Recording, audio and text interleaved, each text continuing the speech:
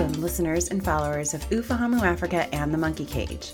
This is our third installment this year in the African Politics Summer Reading Spectacular, a series on new books in African politics. Tune in every Monday when we'll feature this summer's book series. You can also read the reviews every Friday on the Monkey Cage's website. I'm Kim Dion, one of the hosts of Ufahamu Africa and an editor at the Monkey Cage, a blog on politics and political science at the Washington Post. I wrote this week's review of two new books on urban politics in Africa. Africa is urbanizing. Here's what that means for politics. With urban areas as the epicenters of the novel coronavirus pandemic, a new report this week framed how the virus challenges states and societies in Africa, the world region experiencing the most rapid urbanization. On average, an African country south of the Sahara has grown from 15% urban 60 years ago to 40% urban today. Some countries remain largely rural, like Burundi, whose urban residents account for only 13% of the population. Others have urbanized more rapidly than the African average, like Gabon, where the urban population grew from 17% in 1960 to 89% today. The new UN Habitat report on the coronavirus and its disease, COVID-19, highlighted how the products of poor urban planning, widespread informal settlements, undersupply of services and infrastructure, can facilitate the spread of the virus and exacerbate its adverse impacts in African cities. The poor conditions urban Africans face betray analysts' expectations that urbanization would change Africa's political and development landscape. As more Africans entered the middle class, became educated, and moved to cities, analysts expected this new crop of middle-class urban voters would shift African electoral politics away from favoring co-ethnics and toward policy-based electoral competition. How does increasing urbanization in Africa change or not change politics and power? This week's installment of the African Politics Reading Spectacular reviews two recent books with insights on this question. Noah Nathan's Electoral Politics and Africa's Urban Transition, Class and Ethnicity in Ghana, and Jeffrey Pollar's Democracy in Ghana, Everyday Politics in Urban Africa. Both books examine in detail the experience of Ghana, a leading democracy in West Africa, whose urban residents now make up a majority of its population. Here's what we can learn from the study of politics in urban Ghana. Urbanization in Africa isn't the cure-all for ending ethnic politics. Ghana has established political parties, a peaceful history, and a well-educated population. Urban Ghana's large middle class and high ethnic diversity should support a shift away from politics where a voter's ethnic identity predicts their vote choice.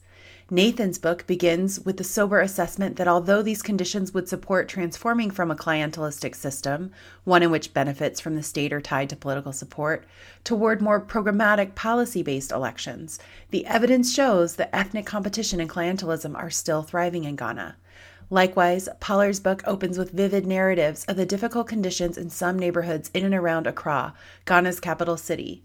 These difficult conditions and political clientelism persist despite the presence of highly competitive elections, active civil society organizations, and communities regularly engaging in collective decision-making. Nathan attributes the persistence of clientelism and non-programmatic politics in Ghana to an urban politics trap. In a compelling and elegant diagram in the first chapter, Nathan outlines the urban politics trap as a product of multiple forces: the state's inability to meet the service delivery challenges created by urbanization, how state capacity constraining politicians' ability to credibly commit to delivering programmatic policies, policy-oriented citizens opting out of voting in elections, and subsequently, politicians incentivized to campaign on non-programmatic, often ethnic appeals to voters. The urban politics trap is not a permanent condition. Nathan doesn't think the urban politics trap he has identified is a permanent condition. His book ends with a discussion of similar cases in the Americas, including the early to mid-20th century United States, where machine politics and clientelism continued even after the middle class and urban population grew. Nathan marshals these cases to identify potential paths out of the urban politics trap. For example, some U.S. cities were able to emerge from the trap following meaningful civil service reforms, loosening political machine control over civil service jobs. Similarly, the expansion of the national social welfare state freed the urban poor from having to rely on political party ties and related clientelistic relationships once they could access benefits from nonpartisan federal bureaucrats. By looking at everyday politics, we can gain a better understanding of Ghana's democracy. Pollar's study of everyday politics is a window into understanding why clientelism persists or ethnic politics are entrenched in some urban areas but not others. By everyday politics, Pollard means the context of daily decision-making in a neighborhood, how people act, think, and feel about power in their everyday lives. Democracy in Ghana offers rich narratives of different parts of Accra, varying in their pattern of settlement, indigenous, strange, or squatter, and belonging. These different neighborhoods respond differently to challenges requiring collective decision-making and community governance. While the logic in Nathan's book focused on the growing middle class in urban Ghana, Pollard focused his study on poor urban neighborhoods. Pollard's comparison of everyday politics in three neighborhoods highlights the importance of leadership, citizen engagement, and control over urban space in shaping governance and development outcomes. Africa's future is increasingly urban.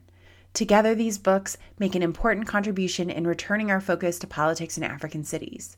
Africa's urban population will continue to grow in the coming decades. These books shed light on how that projected urbanization might transform or strengthen existing power structures and political processes.